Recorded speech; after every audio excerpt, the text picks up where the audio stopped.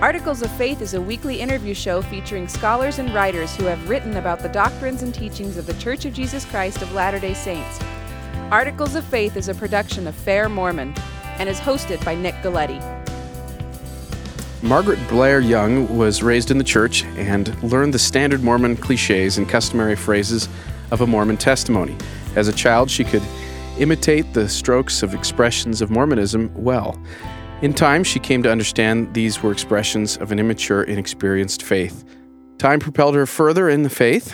In time, she began to be immersed in controversial areas of LDS history, including race issues and the priesthood restriction, and keeping those of African lineage from receiving the priesthood or temple blessings for over a century. She wrote 3 books and made 3 documentaries on these subjects with Darius Gray, a black man who joined the church in 1964, 14 years before the priesthood restriction was lifted. Margaret is the past president of the Association for Mormon Letters and has published 8 books, novels, and short stories. 3 of these were co-authored with Darius and gave the history of Black Latter-day Saints. She and Gray also made the documentary Nobody Knows: The Untold Story of Black Mormons. She has written 6 encyclopedia articles and other scholarly papers on blacks in the Western USA, and particularly on Black Mormons. She also used to teach creative writing at BYU in their English department for, was it 30 years, you said? 30 years, 30 years. So welcome, Margaret Blair Young. Thank you very much Great for coming to be here. So I understand that you actually just got back from Africa. Where were you and what were you doing there? Oh, I was having the most wonderful time. Back 2005-ish, my husband and I were in the MTC with the French-speaking branch. I don't speak French yet. I'm learning. My husband does. And I actually longed to have a missionary son. My oldest son is not active in the church. So I kind of became a missionary mom to every single young man who was sent to the DR Congo. I adopted them, and I was an amazing missionary mom. I sent candy and cookies and brownie mixes, labeling them elder fuel so that it wouldn't be candy or food, so that it would actually get through to them. And not only did I write to them, but I wrote to their companions and had miraculous experiences where I would meet family members especially of the companions, or get more of the story, and that ultimately brought me to having a whole family, and we're still family. All of these kids I wrote to and the African companions, we're all still family. But one, Aimé Mbouyi, who had been a revolutionary before he joined the LDS Church, got married in August. And we were already scheduled to make a film there and had the funds to go and do B-roll and location scouting. We also filmed the bride price ceremony, another little ritual with the marriage, the civil ceremony, which, because they only perform civil marriages on 3 days during the week, you have like 20, 30 couples who are gathered there. It's a mass wedding? Actually, except each couple is asked to stand, face each other, exchange vows, and then they go up to the front with the magistrate. I was one of the witnesses, and they show their rings to the crowd gathered there and give a timid little kiss, and then sign more papers, and they're married. Of course, my objective was to get them to a temple. Sure. And we were not able. South Africa is not allowing Congolese to go to the temple right now. It's been about 4 months since they've allowed any Congolese to go into South Africa. So we failed. After multiple attempts, we failed to get to the South Africa temple. So I started seeing, okay, that guy's job is to say no, and he's going to find all sorts of creative ways to say no, we can't accept your application. He will not say we're not letting Congolese in. He'll say no, there was a clerical error, So I finally said, find out about Ghana. Let's consider Ghana. We were, Dana Gerald, my director and star of the film, we were already going to Ghana because we were going to film the slave castle, Elmina, there. So we took Emmy and Steffi with us, and they were sealed in the Ghana temple. Very cool. Well, let's talk a little bit more about your film a little later, because I think there's a lot there that we can talk about. But other than that, how is the church doing in Africa? Oh, my goodness. I said to a lot of the people who have just been coming into my life, I said, I understand that there are hundreds of people walking all sorts of distances just to get baptized. And sometimes they can't because there has to be a center of strength within 25 miles. And the man said, oh, no, not hundreds, thousands. These people who are traveling these huge distances are having dreams and visions. This is not, let's see if we can join an American church and then maybe get a benefit. This is people who are spiritually yearning for something that they've been instructed about. One of these missionaries who we had in the MTC, I asked him about some of the people who would come to the church seeking it, and he said there was this one guy who showed up and he said, I know I'm supposed to be here. And he had found it himself, which was kind of amazing because he was blind. Wow. That's just, there are just so many. But so my husband and I know that when we go, and it's a when, not an if, that we become a center of strength. The missionaries who we talked to Michael Moody, who helped open Gabon. And he's the one who did the church hymn book back in 85. Wow. But they would not be able to baptize everybody in one setting who wanted to be baptized. So they would baptize 30 at a time, wash the baptismal clothes, and prepare for the next baptism. That's what's happening in Africa. And retention from the fact that I know all of these young men who served in the Republic of Congo, in Cameroon, and in Kinshasa, the Democratic Republic of Congo, retention rate is 80 or 90%. That's how well the church is doing in Africa. That's incredible. It is incredible. That's better than most places, isn't it? Oh, yeah. Wow, excellent. But on a day-to-day basis, what are some of the challenges that they face? Do they have doctrinal questions? Or is it more just life situation type of struggles? Life situation, sure. It's a third world country, but we still are dealing with a lot of stereotypes about Africa. People imagine what African life is like in a way that is entirely inaccurate. I went to a talk 2 days ago by a Congolese woman who is actually very powerful now in African affairs, and said that a bishop who was welcoming an African person she was doing something in Arizona, and he said, I know that you don't actually wear clothes in your country, so I'm so glad that people were able to get clothes for you. And this was recent. The idea that people still have a National Geographic picture of what Africa is like. In fact, another missionary story, my dear Kendall Coburn, I just love this young man. I'll even detour a little. When we were in Africa, Emmy, my Congolese friend, took me to the distribution center and some of the church offices, and there was a group of missionaries that were finishing. They were going to end their missions the very next day, and I met one of these missionaries whose name was Jean-Claude Olama. I remembered it because I thought one letter short of Obama, Olama, and he said that he was from Cameroon, and of course a lot of my missionaries, I call them my missionaries, my adopted sons, served there, and so I started the names. Did you know Elder Coburn? And his face lit up, and he said, he baptized me. And then I Facebook messaged when I had internet. I said, Kendall Coburn, the circle is complete. Kendall he called me later and said, I was going to tell you about Elder Olama, but I knew he was in a different place, and there was no way you would meet him. But that was just a lovely little miracle. And Kendall said, I gave him my CTR ring. My parents gave me this beautiful CTR ring as I prepared for my mission, and I gave it to Elder Olama. He said, I wonder if he was wearing it. Probably, right? Probably so. Yeah. Now, you speak a lot of the Congo. I do. Because that's where you were at. Yes. But you seem to be replicating that experience across all of Africa. Is there a reason, or in your experience, something to say that this is easy to say about all the other countries? Yes. Okay. As it happens, the Congo is not as developed as the others, although it should be the furthest ahead of any.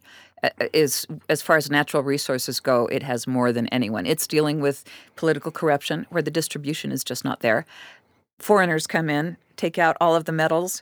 In fact, your cell phone probably at some point originated in the Congo because the metals were mined there by the Chinese, and they are a significant presence there. Okay. And so your cell phone may say made in China, but the actual metals used for the wiring, that's from Congo.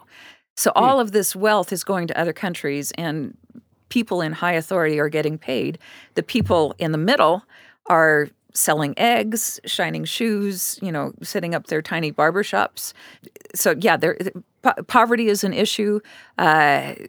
Obviously, some diseases are issues.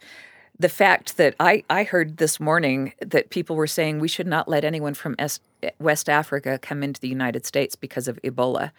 That's the sort of a thing that just boggles my mind. the idea that, granted, there have been some very serious cases, and there was one case of the guy from Liberia who had been close to somebody who died of Ebola and didn't report it, and that affected at least 3 people. But the idea that we suddenly ban a continent, or at least a portion of a continent, because of a few cases of Ebola, that to me says something about the fear that people have of Africa in general. The fact that when I tried to wire money to Emmy, and he was working for me, that I wrote a screenplay with him as my main consultant because I'm very serious about having it be authentic. So when I would go to wire money with him with Western Union, and I would say I need to wire money to a man in Africa, the first question would be, it was a scam, right? Yeah, the first question was, "Do you know him?" Yeah. And I admit that at one time I said, "Well, no, not really. He's a prince in Nigeria." Yeah. And I kind of even feel bad for having played into that because it's a serious thing. Well, everybody got those emails. We all did, and Right. and it's not like everybody in Africa is doing that, and that's sort of Right. the perception that you can't, if it's from Africa, you can't trust it, and what a tragedy. Because when you actually meet the people and see how bright, how authentic, and how passionate they are about their own future, but the fact that they don't have the ability to get it. One of our friends was studying computer science without a computer, only the textbooks. This was a university course. That's hard. These are the sorts of things. The desire is there, the intelligence is there, the resources themselves in the nation that is probably the richest in the world are not there.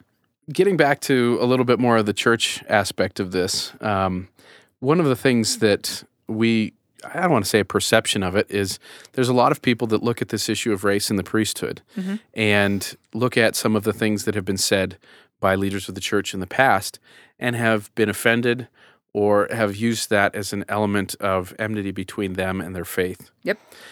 And so it begs the question, when you have people like Darius and others that are, the church is exploding, are they ignorant of this issue, or how do they come past it when they're the ones that really should be more offended? They transcend it. It depends on which voices you listen to.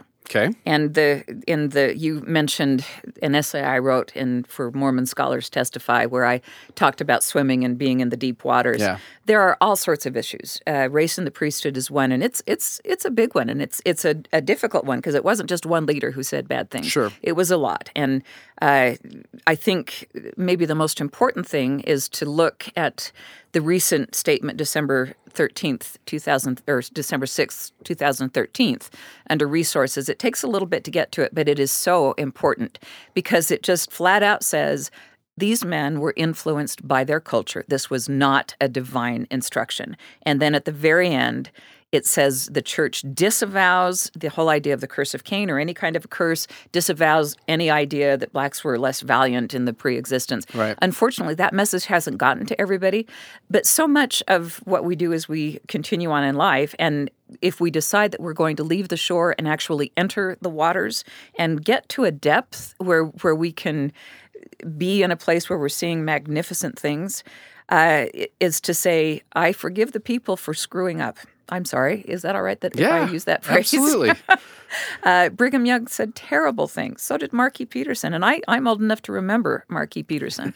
And it was actually kind of hard when I read some of the stuff he said because he was somebody who I had admired greatly.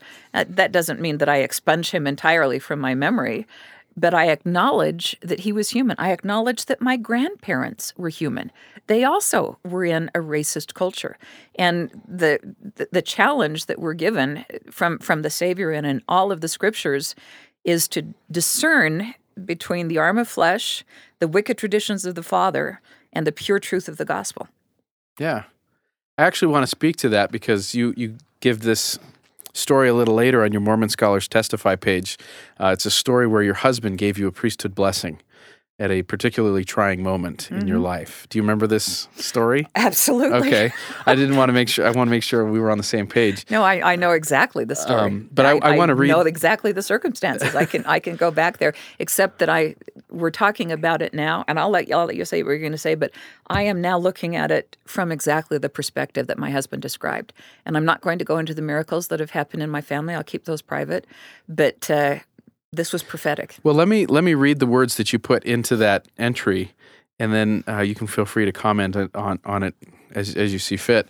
You said, "I bless you." This is the words of your husband, actually. Right. "I bless you that your memories will be sanctified as the larger picture unfolds, and you will view all of the difficulties and trials you're enduring now with gratitude and love." And you said that this is the blessing of perspective. Yeah. That just still brings tears to my eyes. It's a beautiful phrase. In fact, it seems to apply to a lot of things that we deal with when people encounter faith crisis or challenges with their faith.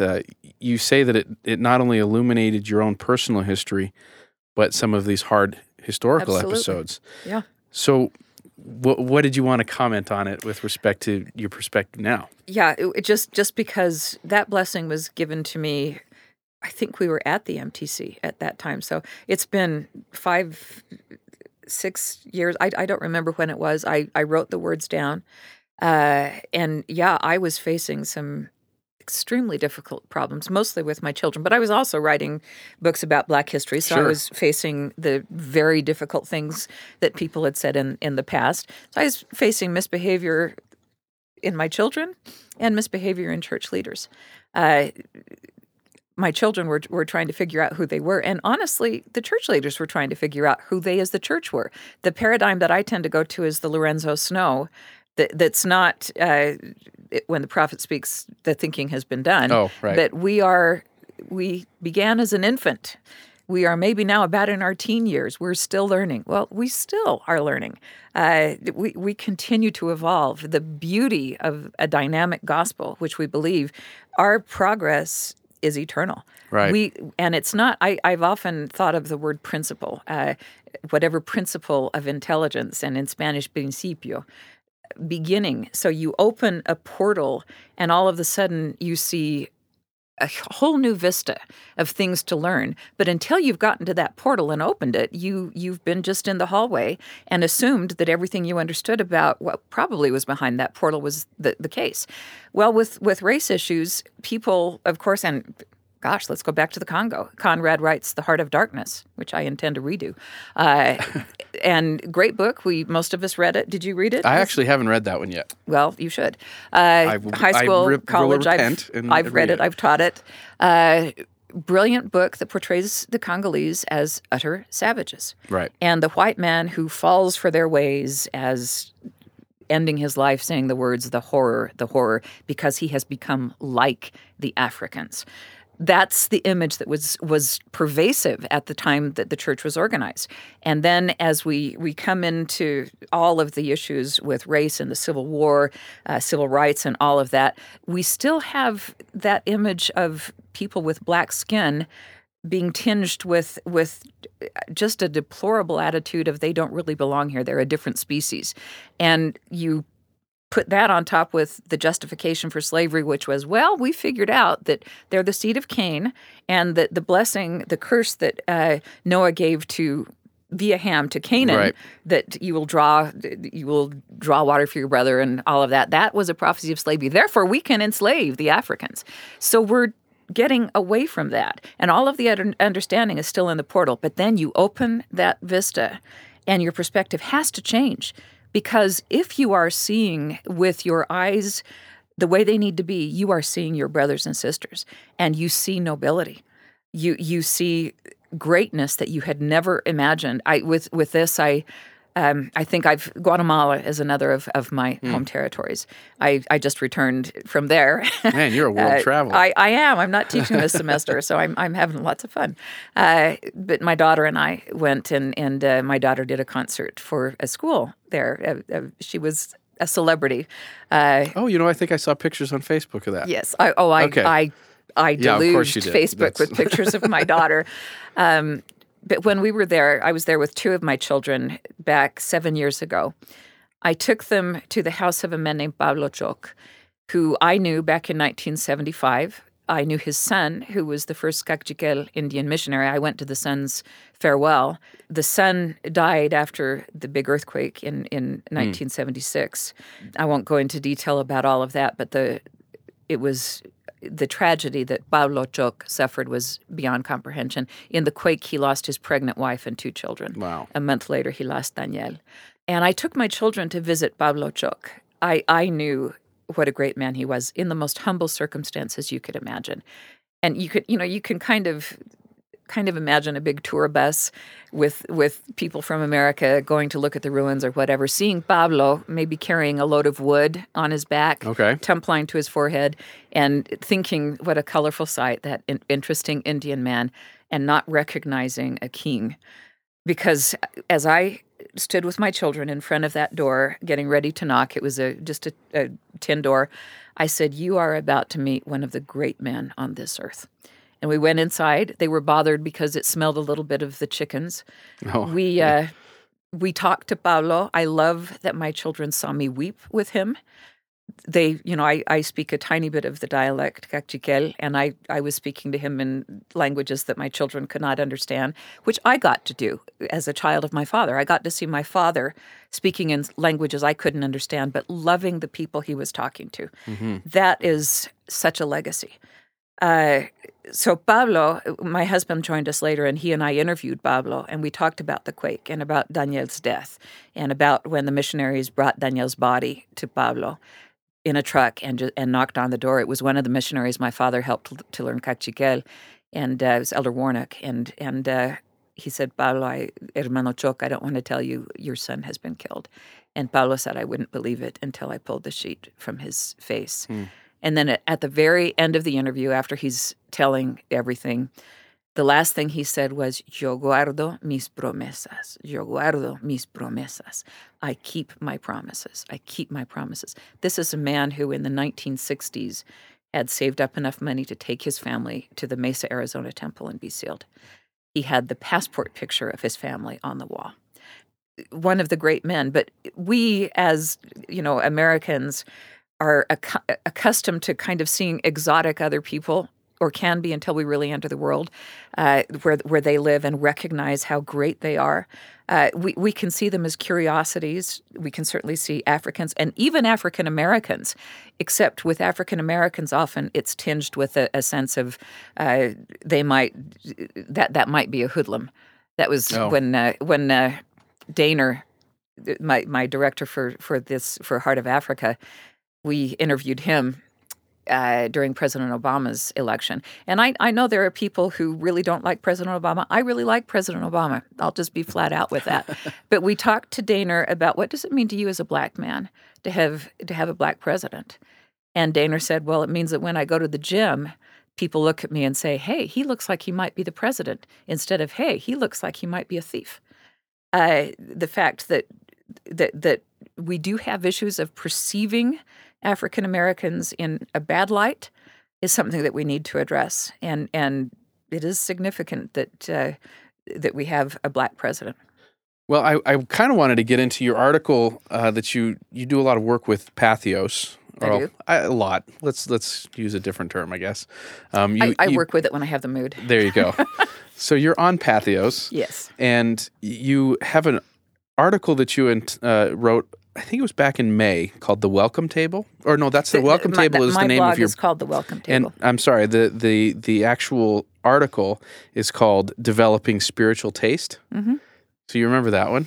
Yeah, I kind of do, but you'll probably have to remind me of specifics. Well, the reason I bring it up is originally what it came from, and I could tell that your world travels played into this, is that you've encountered critics or statements or perceptions about the church. Yes. And this perception comes from a lot of different cultures. Yes.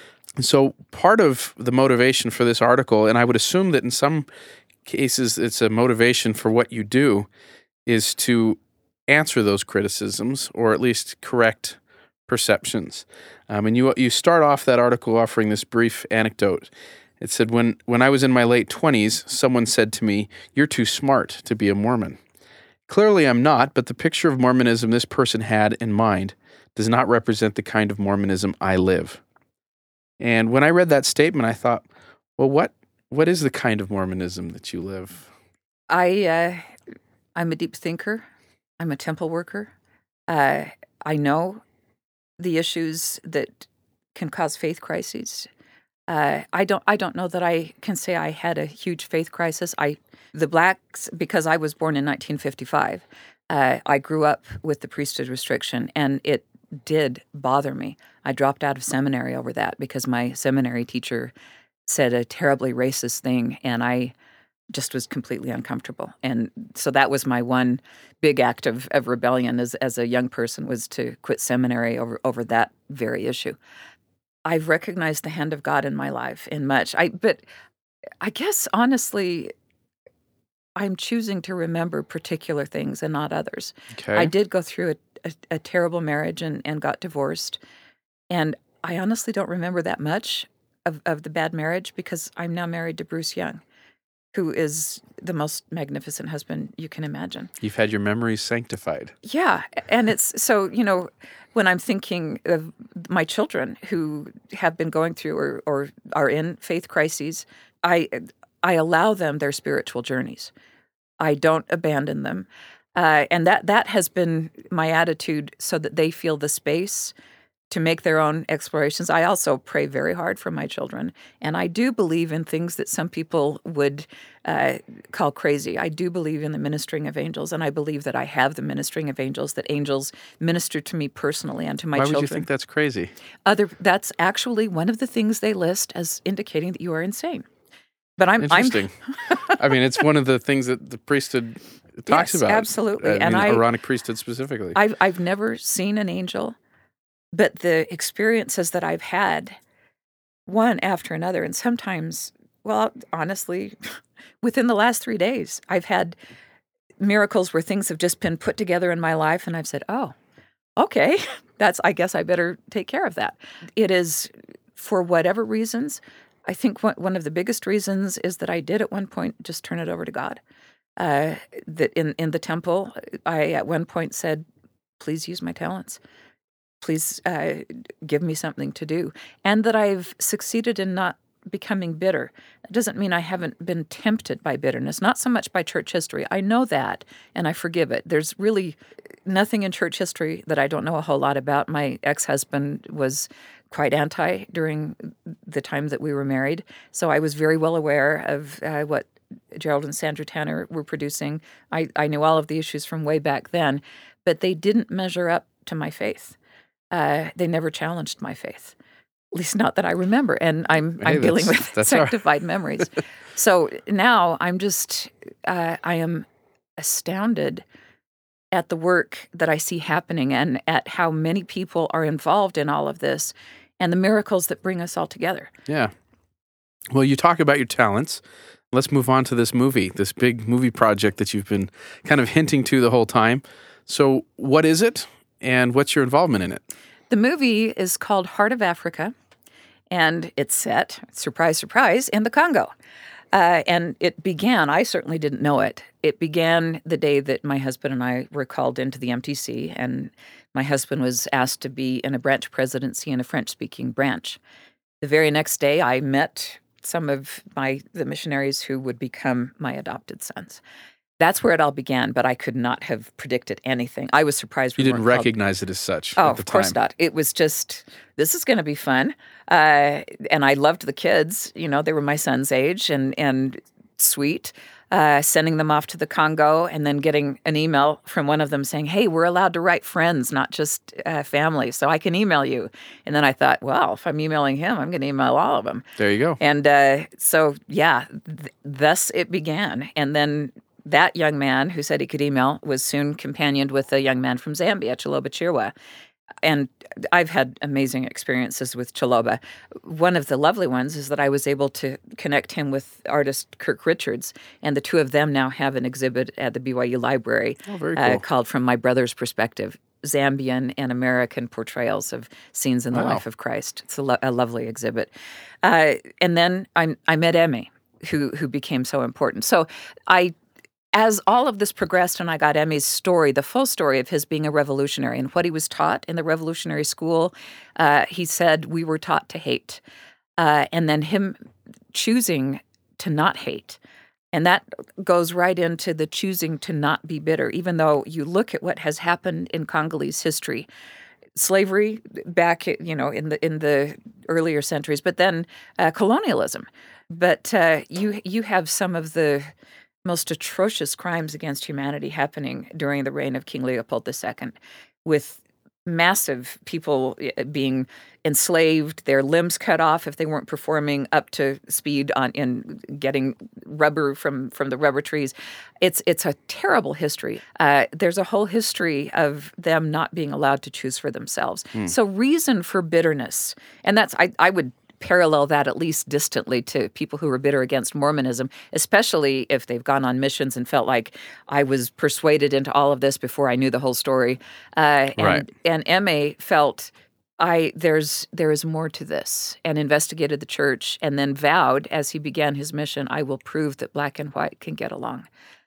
We complicate it a bit in the script, but I had that script down. We went to the Congo to start filming. We had gotten some funds. We are, by the way, starting a Kickstarter Thursday, whatever next Thursday is. So then we're in the Congo, and one of Emmy's friends says, "Do you know Hugh Matheson?" And I didn't. And he said, "Well, this is what Hugh's planning." And I looked at this whole big building, a huge economic center. I think they have 10 acres or more that they've already purchased, and that will help the reputation of the Congo and help the Congolese themselves to have an art center, which there are many artists who don't have support, so they can't do what they love. People who want to do film, theater, but there's not the ability to train them. Right. Well, what I mentioned about the guy wanting to study computer science, that is across the board. And I looked at that and thought, we're not going to premiere our film in America. We're going to premiere it here. We're going to premiere it in Kinshasa. And then it went on from there, because as we associated with the people, we realized we can film here safely. We need to have all of the papers taken care of. We stay out of the city centers where somebody could come after us, but we can film here safely. All along I had said, Congo's too dangerous. We'll go to Zambia to film. And then I suddenly said, no, it's right here. We're going to do it right here, and we're going to premiere it here. And then Dana and I went to South Africa, met with a couple of film teams, and definitely decided which team we wanted to work with, which is called Out of Africa, headed by Kweku Mandela, who's Nelson Mandela's grandson. And he is very much in his grandfather's vision. And we are, you go down the things that they're trying to do with the whole concept of Africa rising. And it's exactly in line with what we want to do and what the movie is a part of. The movie is about a kid from Idaho who has never really seen a black person. And a former revolutionary. Yes, he is based on M.A., but he's a composite of a number of other missionaries as well, African missionaries. All of the characters are composites. There's not one that is absolutely... So this is based on a true story, not a true story. And it's a feature. It's not a documentary. I've fictionalized a few elements, but a heck of a lot of the script is straight out of the emails that I got from the missionaries. But made to sound like very real conversation. Cool. But the whole conflict and I did have missionaries talk to me about serving their missions and realizing early on, I actually do feel prejudice against these people, and I can't do this work if I have that in my heart. It's got to be cleansed. So it's a journey through some of the difficulties of life in Africa, which it will include some illness and other things, but a journey away from prejudice and towards forgiveness. Very cool. And when do you suppose that's coming out? We honestly, we will return to Congo after rainy season. We had anticipated going back in December, but we talked to Kweku's team and to our friends in the Congo and are aware that rainy season will impede what we're doing. So we're going back in May. We had planned on premiering in November of 2015. That's ambitious. Yeah, but not that much. We know what we're doing now. We know where we're going. We've already done the location scouting. We've got a lot of amazing B-roll. Haven't cast it yet. So the big stuff, principal photography, is yet ahead. But a lot of thinking of November we're still kind of in rainy season, and we want to be filming in the time where we can get the very best light and all of that. Gotcha. So we may not premiere until May.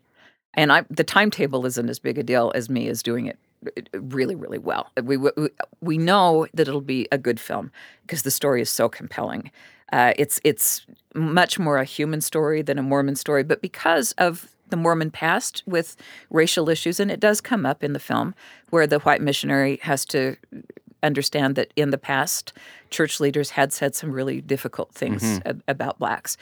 Because of that past, he is going to have to go on a journey as well, a spiritually, an interior journey, and the revolutionary.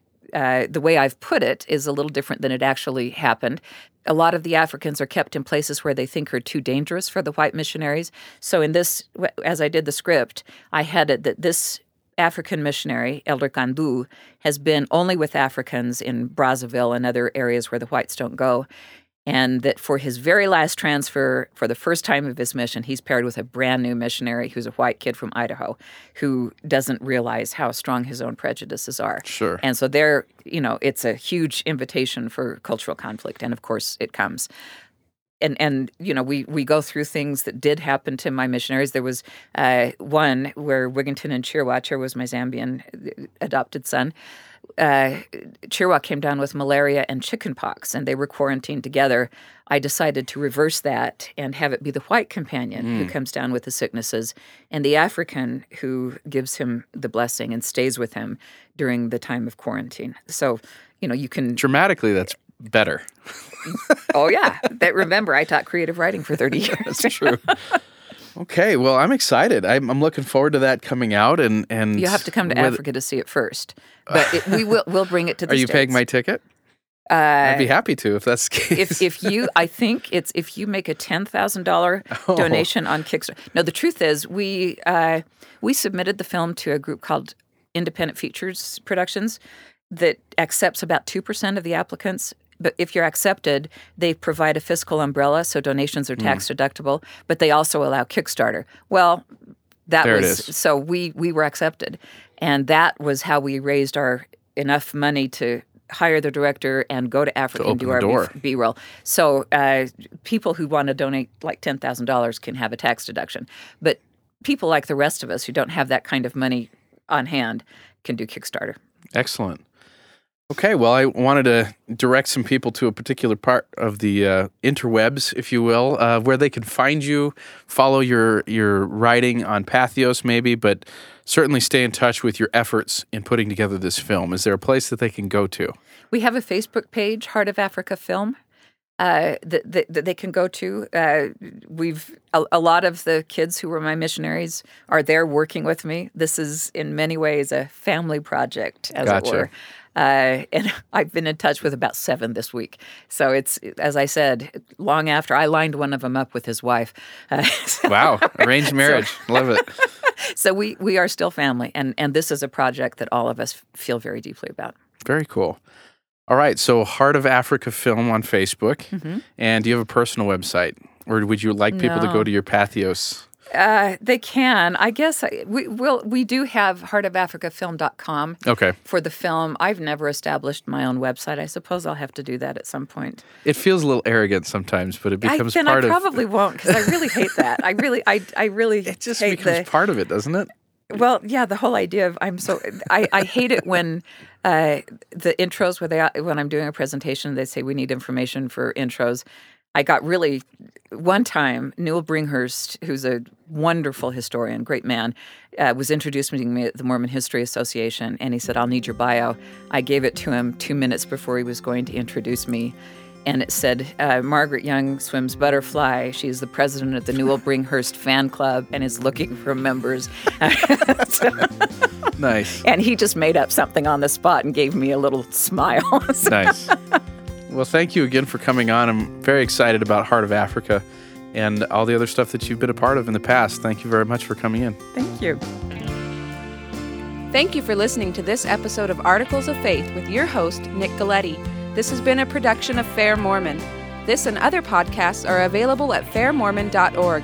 The opinions expressed in this podcast are not necessarily the views of Fair Mormon or the Church of Jesus Christ of Latter-day Saints. Please subscribe to our show in iTunes. Questions or comments can be sent to podcast@fairmormon.org.